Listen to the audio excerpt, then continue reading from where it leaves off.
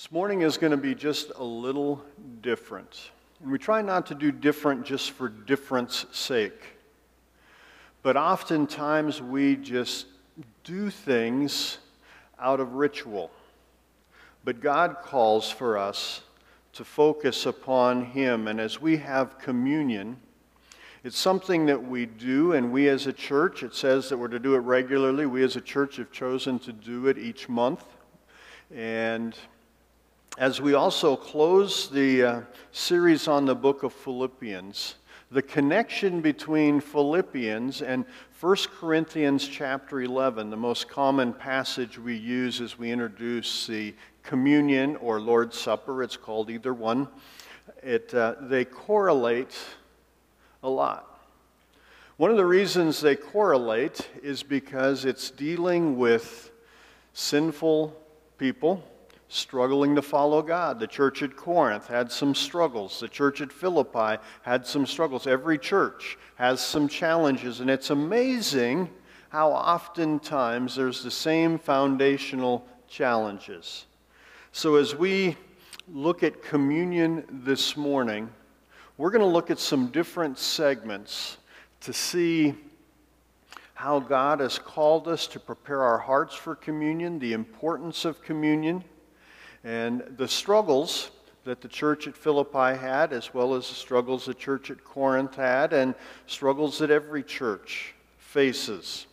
So I pray and have been praying that this will be an encouragement to you, help each one of us with refreshed eyes to look at why we celebrate and how we celebrate communion or the Lord's Supper. So let's begin with a word of prayer this morning. Father, as we come before you, may we be encouraged in what you have done for us. May we be encouraged in the sacrifice of your Son, Jesus Christ, who died for us. And Lord, as we look at the importance of examining ourselves and recognizing your grace and your love this morning, may we look at communion with refreshed eyes, recognizing the importance of celebrating what you have done for us. We thank you and praise you in Jesus' name. Amen. So as we prepare our hearts to remember Christ's sacrifice, there's several things that we need to reflect upon. We need to reflect upon our relationships. The people in the church at Philippi, as well as the people in the church at Corinth, had some struggles with relationships. And each one of us can think about relationships and times that they go well and times they have great struggles. But we are called upon to examine and to restore our relationships. Our relationship with God and also our relationship with other people. Philippians chapter 2, the first two verses say this: "Therefore, if there is any consolation in Christ, if any comfort of love, if any fellowship of the Spirit, if any affection and mercy, fulfill my joy by being like-minded, having the same love, being of one accord, of one mind." As we have gone through, and we've actually 14 different messages, I guess this would be the 15th, looking at the book of Philippians, this letter that Paul wrote. It was a letter of joy. And he saw some amazing things that God was doing in the lives of those people, as well as things that he was doing through the lives of the people there in the church at Philippi. But one of the challenges that they had was to live in harmony. And Paul shares some reasons why they should live in harmony or unity. And as we read there in verse 1, he begins with a rhetorical question. If there is, really could be called since there is, or in light of the fact of these things, we're to live and to dwell in unity. The four things that he lists there in verse 1, that we see the consolation in Christ. If there is encouragement in Christ, does Christ come alongside and help? And the natural question we have to ask ourselves is, shouldn't the work of Christ in my life compel me to preserve the unity that Christ desires. If there is any comfort of love, if God gives comfort. God gives us comfort although we don't deserve it. We are unworthy sinners. Is there any fellowship of the Spirit? The idea of a partnership. Remember, fellowship means the idea of striving together toward the same goal. Does the Holy Spirit provide us with a unified purpose? It also reminds us that unity occurs when we are controlled by the Holy Spirit. But we also need to recognize that this unity means that we're not being controlled by the Holy Spirit. God made us all different. God gave us different gifts. We have different passions. We have different personalities. But through all of that, we're called to be unified. We're not called to be uniform. We're called to be unified. And God uses us as unique individuals with the goal of working together to further the kingdom of God. And so we have a fellowship of the Spirit. We're unified in purpose. And then any affection and mercy? Are we tenderly comforted and encouraged by God? So we see that these four rhetorical questions, if they are true, which we know they are, then we're to do what we're called to do in verse 2, to fulfill God's joy by being like-minded, having the same love, being of one accord, of one mind. And we see throughout the book of Philippians that that was one of the challenges. It is with any church. The challenge is we all see what needs to be focused upon a little differently. We all have different areas that we are excited about. And those we may not have that same excitement as others. But God has prepared us to work together. And we are called to have that unity. And the church at Philippi had people with different personalities, different passions, different gifts, different abilities. And the challenge was for them to work together to further the kingdom of God, to share the gospel of Jesus Christ, to reach out to a world that needs Christ, and to grow together in Christ. But the church in Corinth had some of those same struggles. In fact, 1 Corinthians begins with the challenge of the four different Christian leaders that different factions within the church were putting up as their hero. And Paul was challenging them, no, it's all about Jesus Christ, and we're working together with the same goal. But they struggled with some of the same disunity that the church at Philippi struggled with, probably even a little more. Church at Corinth had some real struggles. But notice what it says in 1 Corinthians chapter 11, beginning in verse 17, where we're coming into this section that talks about the Lord's Supper. And so as he's introducing and challenging them to some of the things that they needed to correct as they celebrated communion or the Lord's Supper, notice how he begins here in verses 17 and 18. It says this, "Now in giving these instructions, I do not praise you." Correction is coming. "Since you come together not for the better, but for the worse. For first of all, when you come together as a church, I hear that there are divisions among you, and in part I believe it." It's sort of an interesting way. Paul is not usually very gentle, but it seems like he's sort of putting it gently. So, in part I believe this.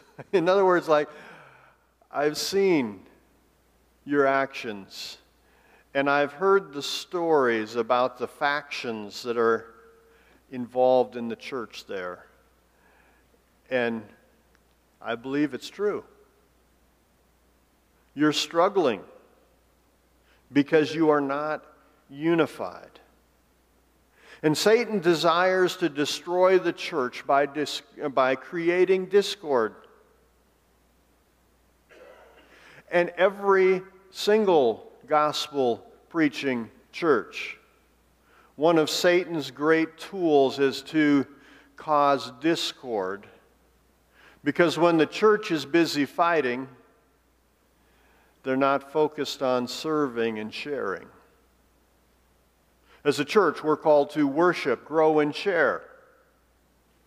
And when I am not in unity with my church family, I will not worship properly.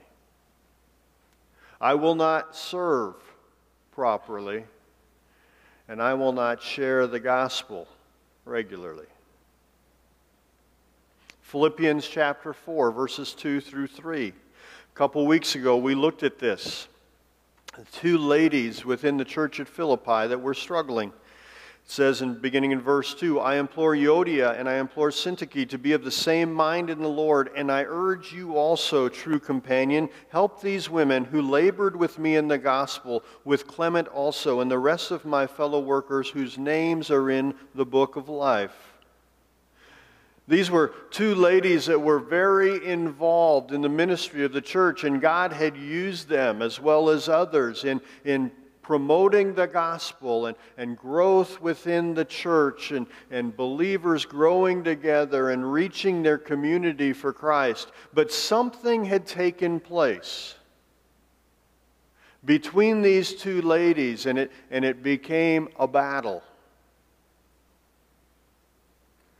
And they went from serving and sharing to bickering. And we talked about this, so I won't dwell on it that much, but I don't think it was a very big issue. It wasn't a foundation of the faith, because if it was a serious theological issue, Paul would have addressed it and said, okay, Euodia says this, Syntyche says this, this is what God says. I have a feeling it had to do with the color of the carpet in the fellowship room.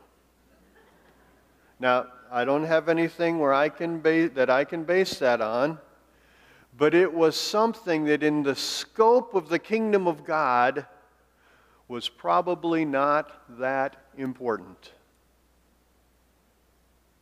But it became the focus of their lives. And as it became the focus of their lives, it became a focus in the church. And the church spent far too much time involved in this battle over some unknown argument, which caused them to spend much less time focused on the kingdom of God. In Matthew chapter 5, Jesus warns about the destruction of our worship when we harbor sin with others. And he's going through a series there. It's the Sermon on the Mount. And he's going through some of these things where not just the action, but the attitude. And he talks about murder and anger. But then he says in verses 23 and 24 of Matthew chapter 5, therefore if you bring your gift to the altar and there remember that your brother has something against you, leave your gift there before the altar and go your way. First be reconciled to your brother, then come and offer your gift. Now you say, but John, he's not talking about communion or the Lord's Supper. He's talking about worship. They went to the temple to worship and to worship in their giving as well as worship in other ways.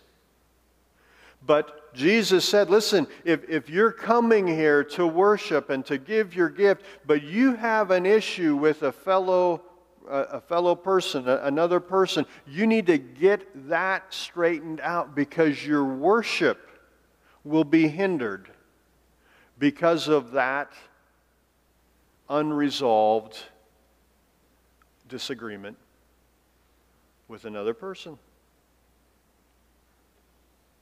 In order to worship properly, we need to have restored relationships.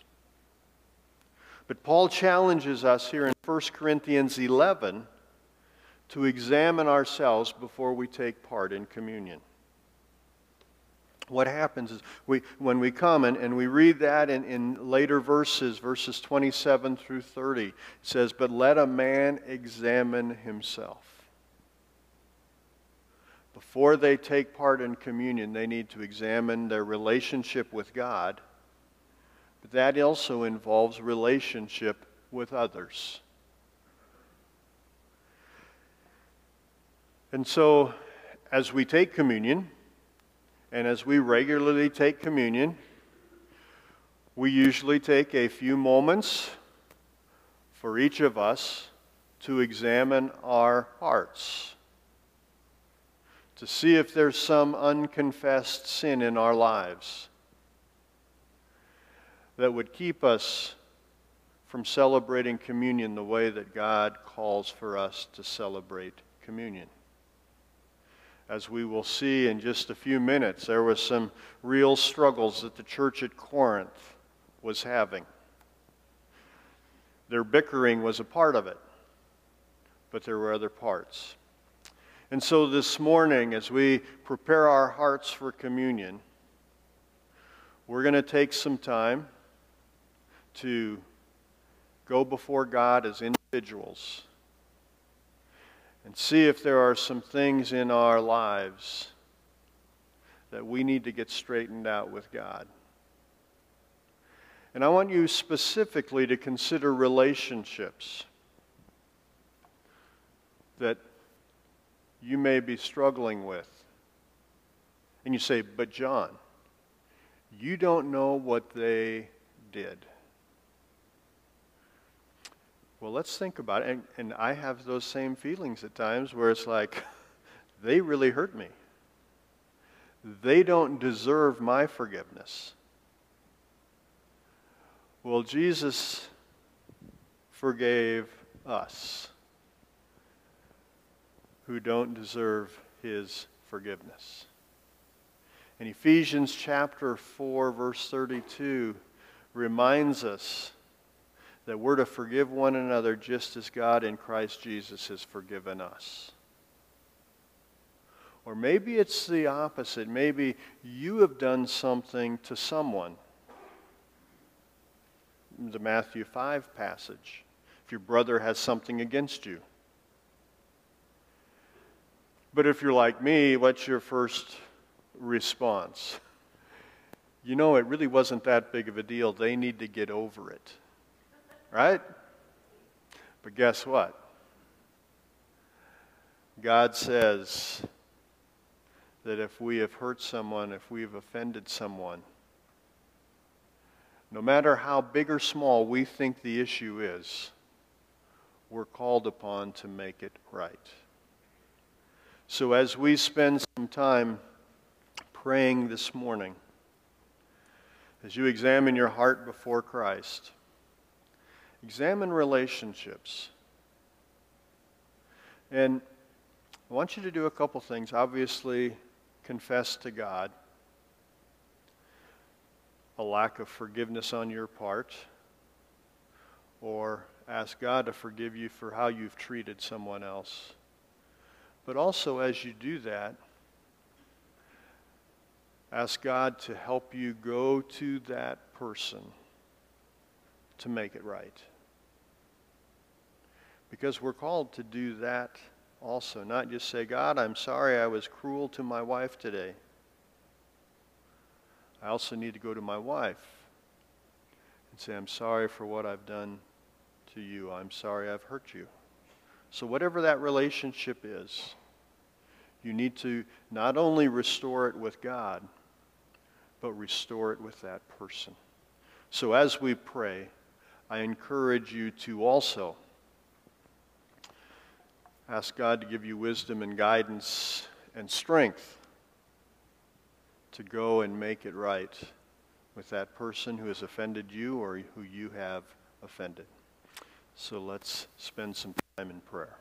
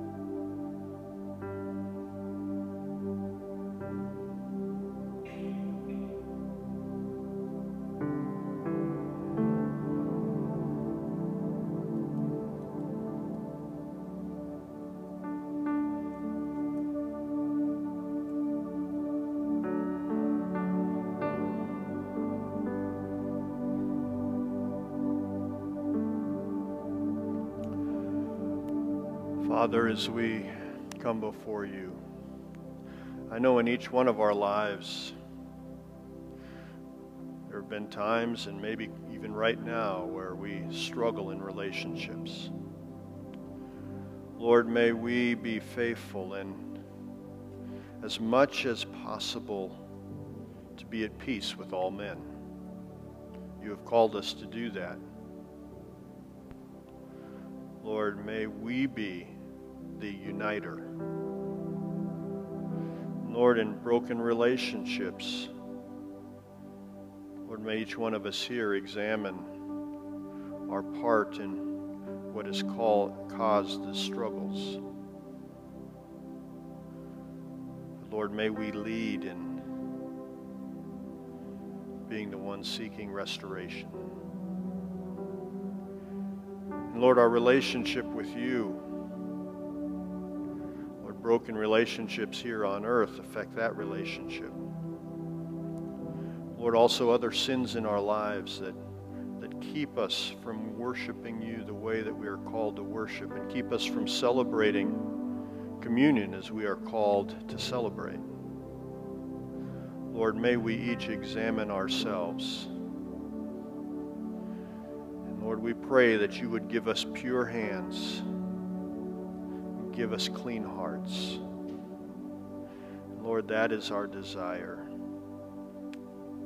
And Lord, as we continue to worship you this morning, and as we continue to prepare our hearts for communion this morning, Lord, may we sing your praises and worship you with hearts desiring to be more like Jesus Christ. We pray this in Jesus' name. Amen.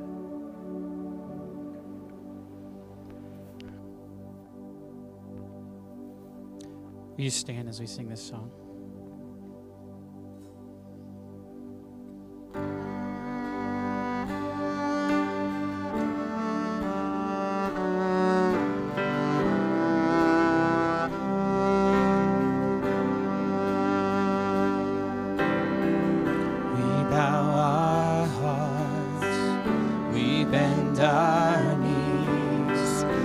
Spirit, come make us humble. We turn our eyes from evil things. Oh Lord, we cast down our idols. Give us clean hands, give us pure hearts. Let us not lift our souls to give us clean hands, give us pure hearts. Let us not lift our souls to another. No, God, let us be a generation that seeks your face. Oh God of Jacob, oh God, let us be a generation that seeks your face. Oh God of Jacob, so I pray, Lord, we bow our hearts, we bend our knees. Oh Spirit, come make us humble. We turn our eyes from evil things.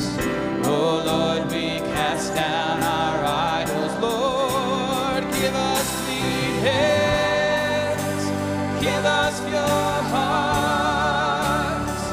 Let us not lift our souls to another.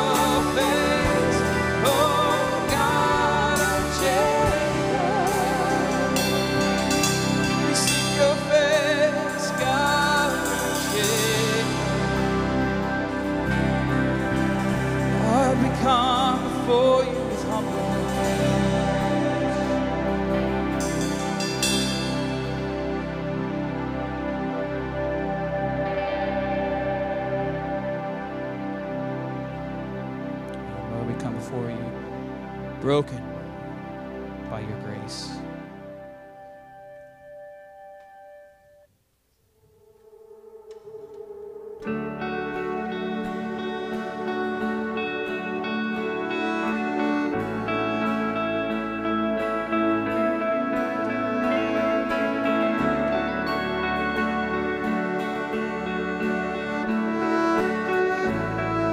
Take it all, God. Take all I have in these hands and multiply, God, all that I am, and find my heart on the altar again. Set me on fire, set me on fire. Take it all.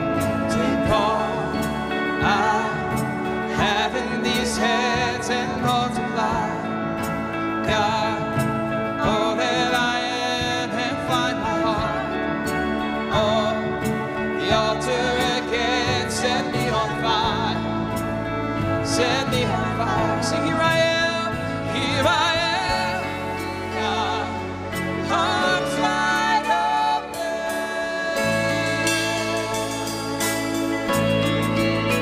pouring out my life, gracefully broken.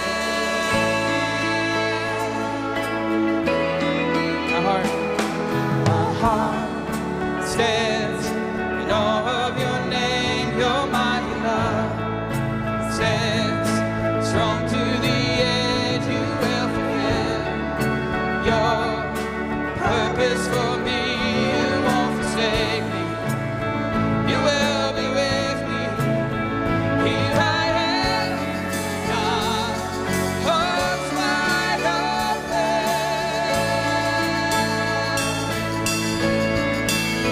pouring out my life, gracefully broken.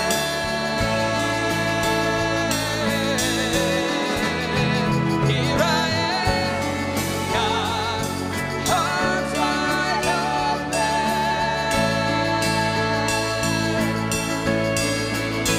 pouring out my life, gracefully broken. Sing this now. Oh, to Jesus now. Oh, to Jesus now. Don't hold it back. Holding nothing back. Oh, holding nothing back. We sing, Lord, I surrender. I surrender. Oh, I surrender. Lord, I surrender. Here I am, God, arms wide open,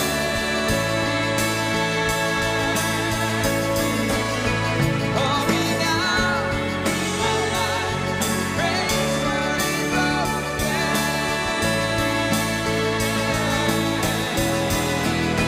Here I am, God, arms wide open,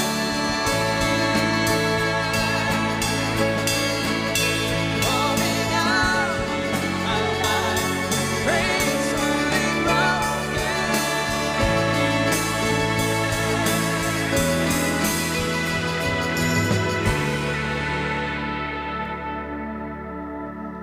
Here I am, God, arms wide open, pouring out my life, gracefully broken.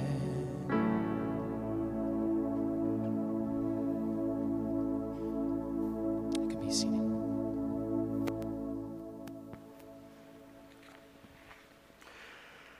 We're called upon to reflect upon our relationships. We're also called upon to reflect upon our attitude. Communion should be taken with an attitude of humility as we recognize our reliance upon Christ alone. We must be selfless people. And as we recognize that salvation comes from Christ alone and our forgiveness that Christ gives to us is so undeserved, that needs to cause us to not only forgive others, but to humbly serve. Philippians chapter 2, continuing on in verses 3 and 4, says, "Let nothing be done through selfish ambition or conceit, but in lowliness of mind let each esteem others better than himself. Let each of you look on not only for your own interest or his own interest, but also for the interest of others." And the people in the church at Corinth were selfish and conceited. Selfish ambition is seeking personal advantage no matter how it affects others. Conceit is a highly exaggerated view of myself. As Paul continues on in the 1 Corinthians passage, preparing our hearts for communion, he says in verses 20 through 22, "Therefore, when you come together in one place, it is not to eat the Lord's Supper." They were coming for wrong reasons. "For in eating, each one takes his own supper ahead of others, and one is hungry and another is drunk. What, do you not have houses to eat or drink in, or do you despise the church of God and shame those who have nothing? What shall I say to you? Shall I praise you in this? I do not praise you."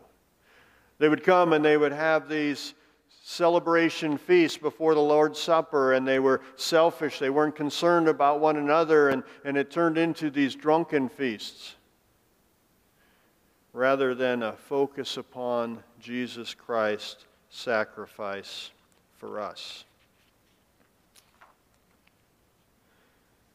But just like the people in the church at Corinth, we are to examine our relationship with God. And we're to examine our attitude. So as we prepare to take communion this morning, let's consider our attitudes. Let's pray that God will keep us from selfishness, that God will give us an attitude of humility and grace. Let's pray. Father, we pray that you would help us to recognize that you, as Almighty God,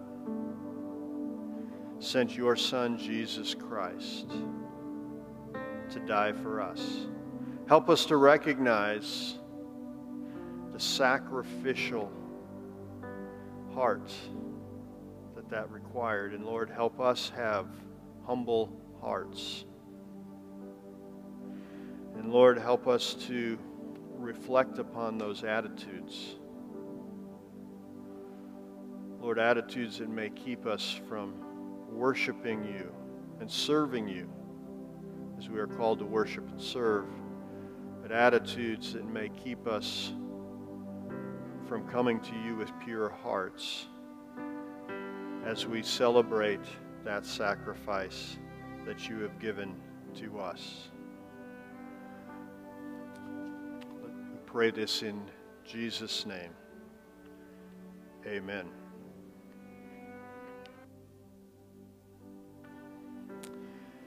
So not only do we recognize on our relationships and our attitudes, but we're called to reflect upon Christ's sacrifice.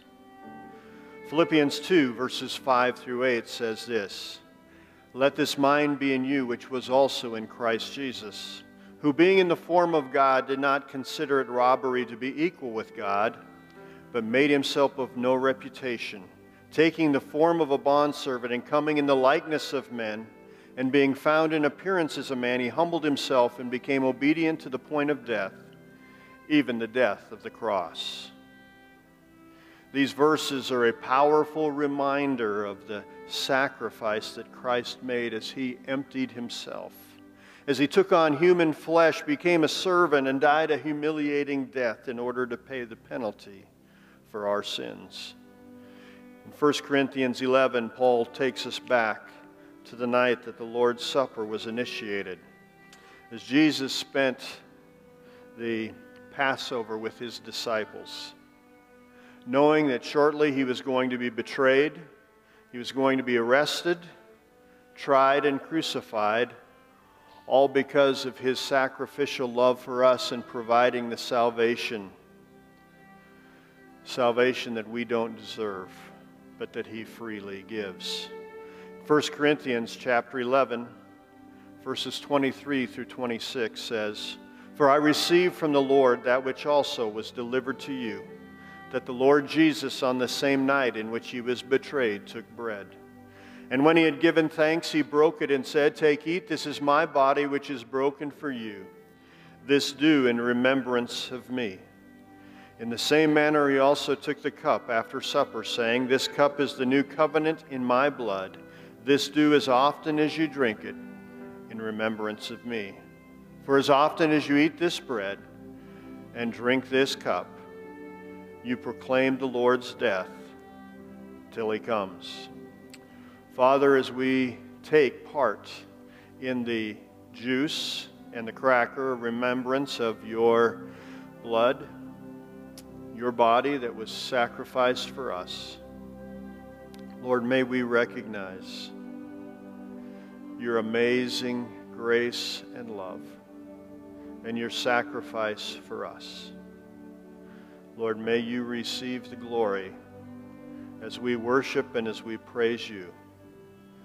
We pray this in Jesus' name. Amen.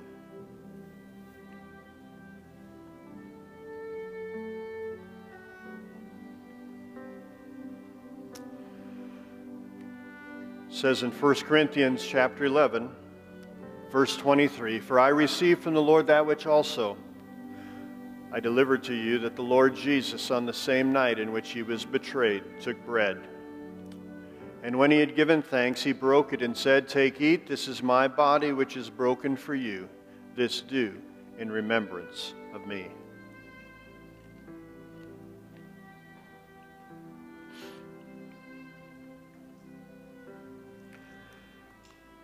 In the same manner, he also took the cup after supper, saying, "This cup is the new covenant in my blood.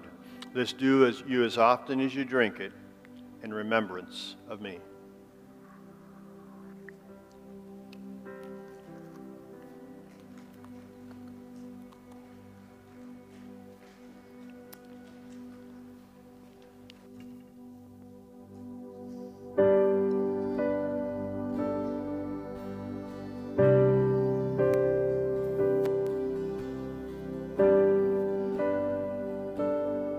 Continue to reflect. Welcome to sing with us. Oh, the blood, crimson love, price of life still meant, shameful sin placed on him, the hope of every man. Oh, the blood of Jesus washes me. Oh, the blood of Jesus shed for me. What a sacrifice that saved my life. Yes, the blood, it is my victory.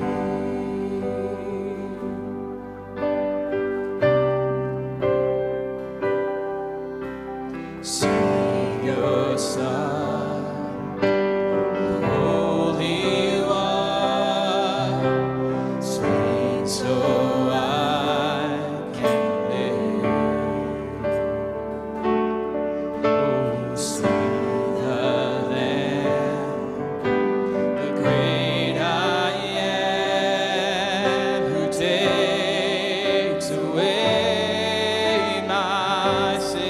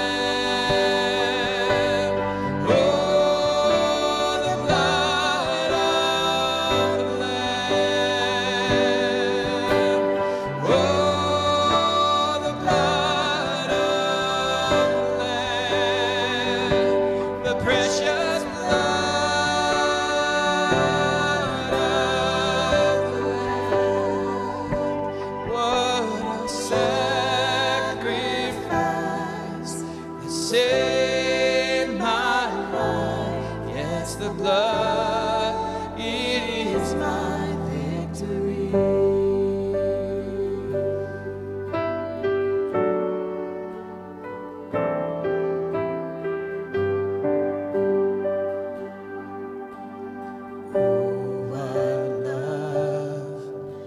No greater love, grace, how can it be? Thank you, Lord, that in my sin, yes, even then, He shed His blood for me. Oh, the blood of Jesus washes me. Oh, the blood of Jesus shed for me. What a sacrifice that saved my life. Yes, the blood, it is my victory. What a sacrifice that saved my life.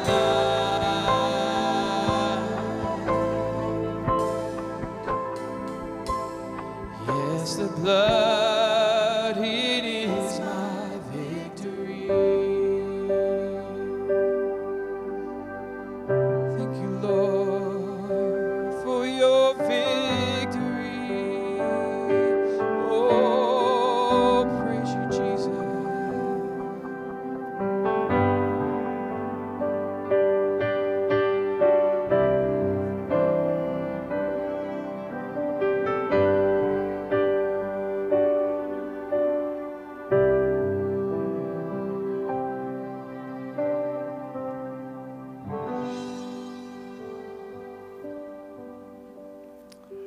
One last reflection this morning is to reflect upon our victory. 1 Corinthians 11:26 ends with the command to take part in communion until Christ returns. He will come as conquering king, and we as followers of his will reign with him. Philippians 2 verses 9 through 11 reminds us of that amazing victory. Victory over sin and death. A victory that we remember as we take part in communion. Verses 9 through 11, Philippians 2 says, "Therefore God has also highly exalted him and given him the name which is above every name, that at the name of Jesus every knee should bow, of those in heaven and those on earth and those under the earth, and that every tongue should confess that Jesus Christ is Lord, to the glory of God the Father."